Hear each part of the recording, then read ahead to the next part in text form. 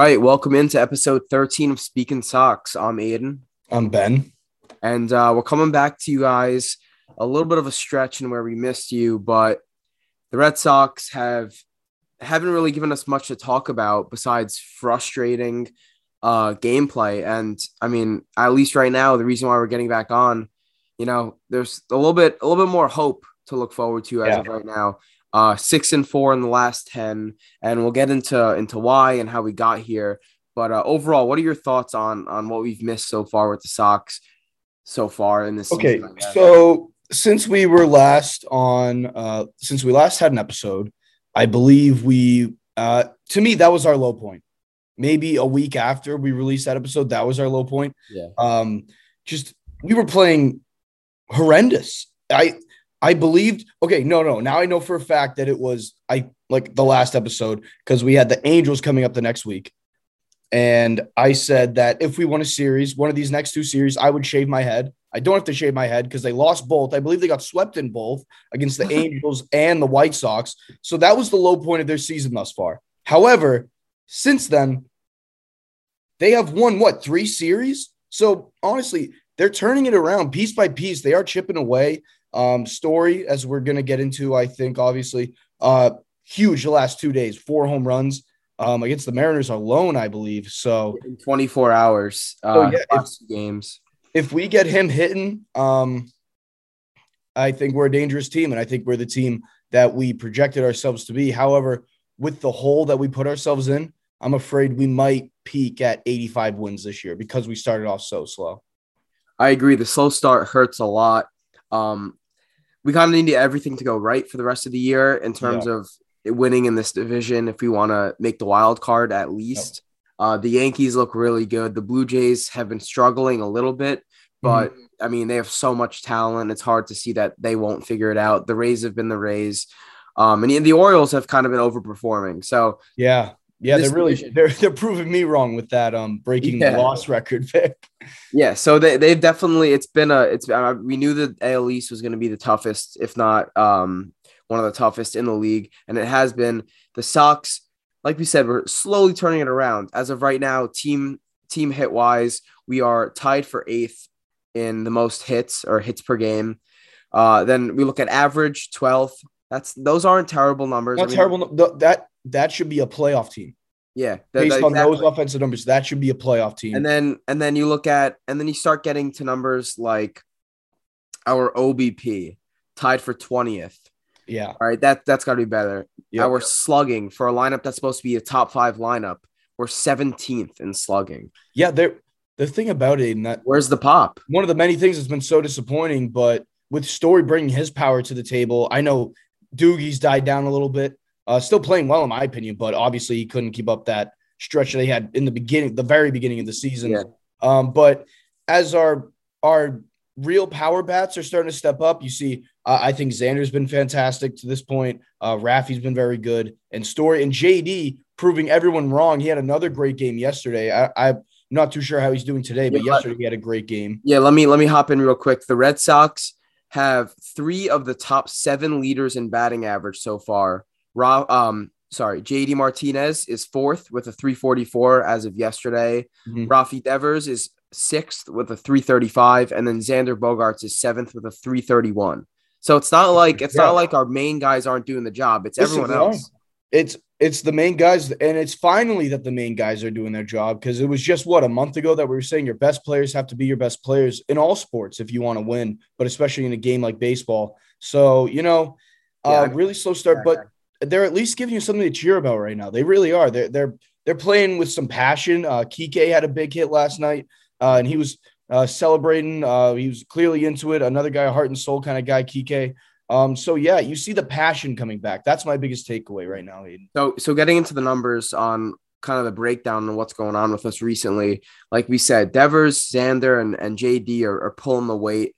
But guys like Kike, obviously he's coming off a two hit game yesterday, and they're playing right now against the Mariners again. Is it 2 hits right now? He has 2 hits today, and I believe he had 2 hits yesterday as well. Well, it is. He does have 2 hits today. Yep.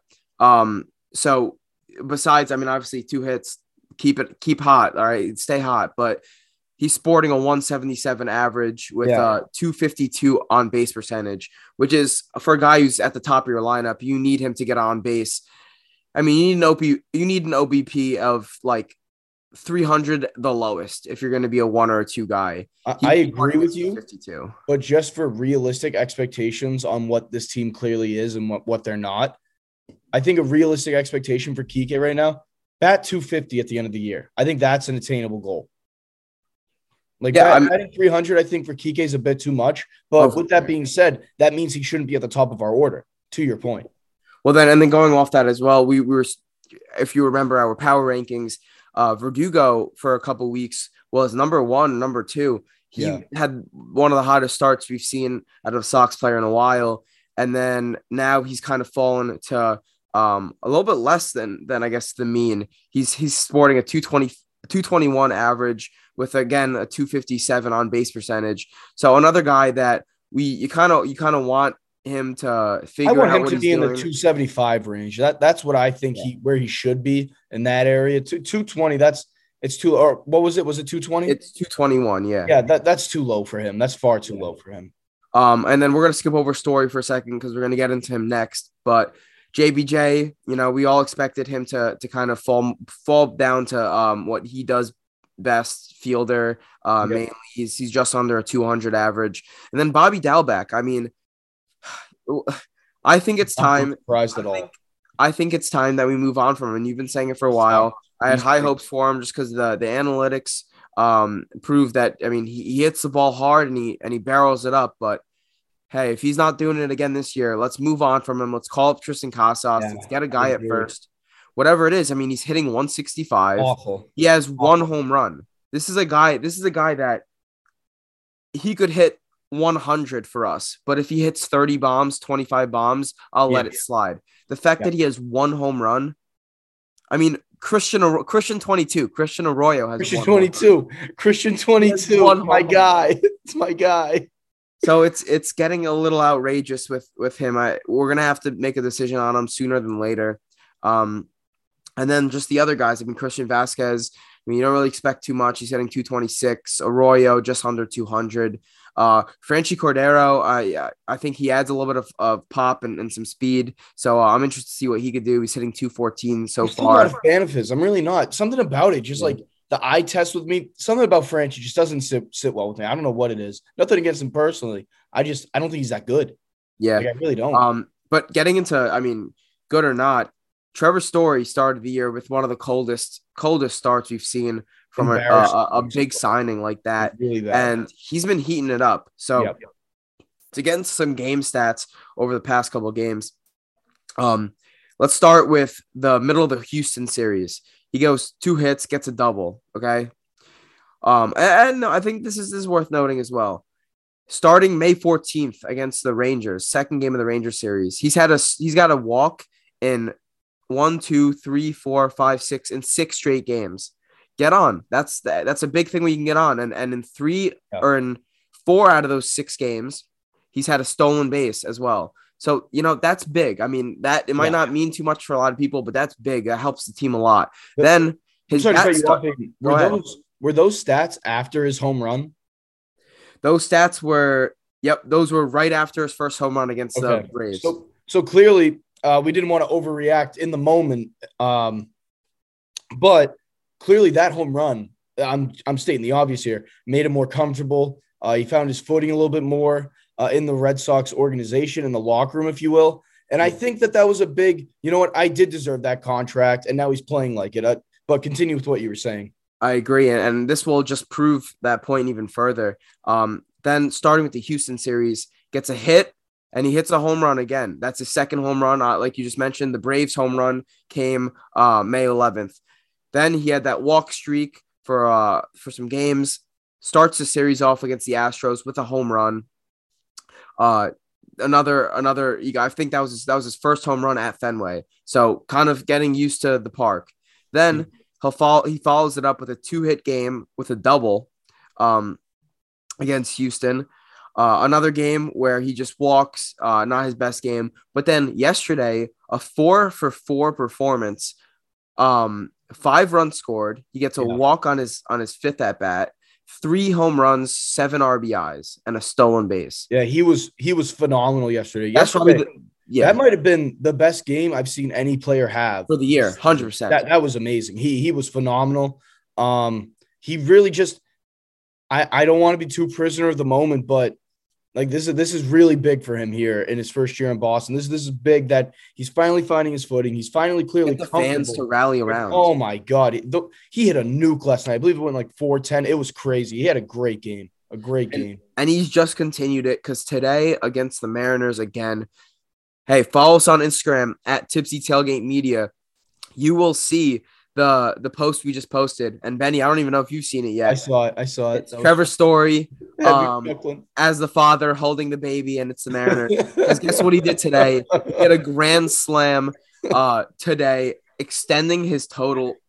He now has 4 home runs in the span of 24 hours, and the game's still going. He could extend that. Yeah. 7. What was that? That's 11 RBIs, and like I said, game's still going on. Mm-hmm. I mean, he's putting up stats that a lot of players don't have in the year in 2 games so far. So hopefully he can keep that up and translate it for more games, more weeks, more months to that follow and stay hot. I mean, if he gets hot, maybe makes a 4th guy in that JD, Rafi, and Xander. Mm-hmm. If you have a 4th guy, you just need everyone else to hit 220, and you're going to have yourself a top 5 line. And that was that you just took the words right out of my mouth. That was exactly what I was going to say. If you can add a 4th guy to this 3-headed monster that we've had for the last few years of JD, Xander, and Rafi, and it finally seems like Story's ready to be that 4th guy, maybe even surpass JD and Xander, I think, in the power department. But if he can be that 4th guy, I think we're a playoff team. I really do. I think that's attainable right now in the season, but Story has to be a superstar level player the rest of the way.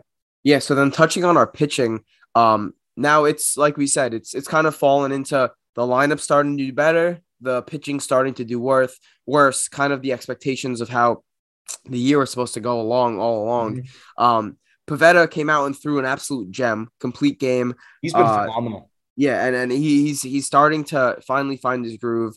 Evaldi at a 4.3 ERA. He's been struggling a little bit. What was that? His last performance, I mean, he got absolutely ripped. That was awful. That was absolutely awful. And it was just so un-Evaldi. He had no control over anything, missing his spots. Just it was a tough day. I felt bad for him. Yeah, and I agree. It's not the best start for Evaldi, especially when we have such high expectations for him. And we kind of gave him he has to be the ace for until Sale comes back at least. Listen, honestly, I think he might have to be the ace even after that. And he's not playing well. He's not playing well enough right now. So he really needs to step it up. Then Tanner Houck, battling a couple injuries in the past, but he's back and with a 4.7 ERA, another guy that's, still finding his groove. I still have high hopes for him. I think he'll figure it out. Rich Hill's actually turned it around recently. He has. I have to give him his credit for sure. He's been our second best starter, I'd say, besides Garrett Whitlock, who now is all of a sudden a starter. If you followed us from the first day of this podcast, we were talking about how Garrett Whitlock should be named the closer because Matt Barnes is all over the place. Now he's a starting pitcher for us, and he's doing good. I mean, 2.43 ERA, easily our best pitcher at the moment. I'm just worried we're gonna spend out his arm. I'm worried we're gonna make him blow his arm out. That's my one concern. I agree. I think we're kind of pushing his limits a little bit. Yeah. I think he starts until we get a guy like Sale or Paxton back. Yeah. But another guy that's been huge for us in the meantime for these injury guys coming back, Michael Wacha, with a 1.39 ERA, 3-0 record. He's been dealing, and it's kind of interesting because he's an older guy. He's one of those guys that's bounced around a little bit, and nobody really expected him to do much. If he can keep this role and keep producing, I really like what we have. If we could do when Sale comes back, Sale 1, Evaldi 2, Houck 3, Whitlock 4, Wacha and Pivetta 5, and then Rich Hill out of the long relief or Whitlock to the pen. Something like that would really, really help this lineup or really, really help this team. I feel like don't we have 2 starters injured right now? Yeah, I mean we have Sale and Paxton. So right. 2 lefties, 2 guys that have had great successes in the past. You know, we just got to hope that it translates into something. The bullpen has kind of fallen down to what we expected. Matt Barnes with a 7.11 ERA. He's been a disaster. You know, Ryan Brazier, I believe, was sent down recently to the minors. Then looking at Hansel Robles, he's been solid, 2.51. Matt Strom has been solid as well, just over a 2.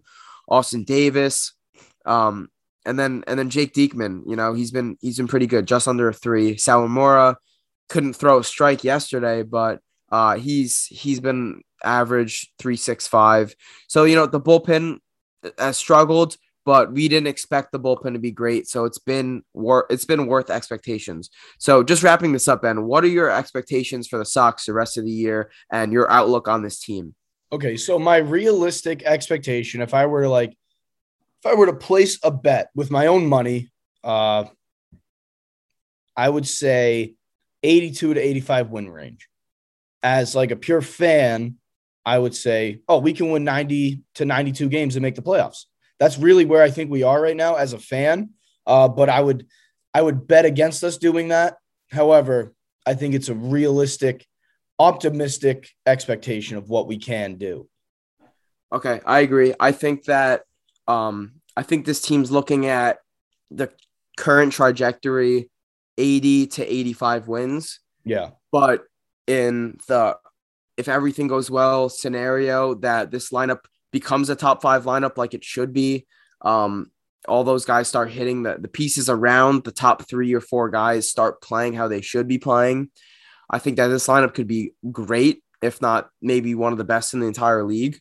And if this rotation gets back a healthy Sale and a healthy Paxton and we get hot, I think it is, like you said, it's realistic to kind of see all goes well scenario of maybe 92 to 95 wins, you know, and it might be shooting high, but, you know, we've seen it last year. We didn't start that great. We started very slow, actually. Yeah, we did. And we turned it around, and we had really no reason to turn it around besides getting Schwarber at the deadline and other guys playing well. So I think we could repeat that. And I honestly think I think the biggest thing for us now, if we don't get hot right now and kind of carry it out for the next couple months, if we are looking slow and kind of just dead and you're not playing great, come towards the deadline and All-Star break, I think there's a real possibility we ship out Xander Bogaerts and we start becoming sellers. So I want this team right now to prove to Heim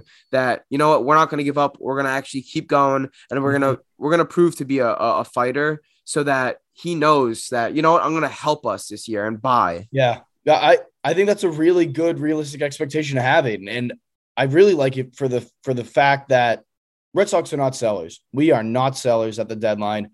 We should be buyers each and every single year. If we traded Xander Bogaerts at the deadline, that would be an absolute nut punch to all of Red Sox Nation. Yeah.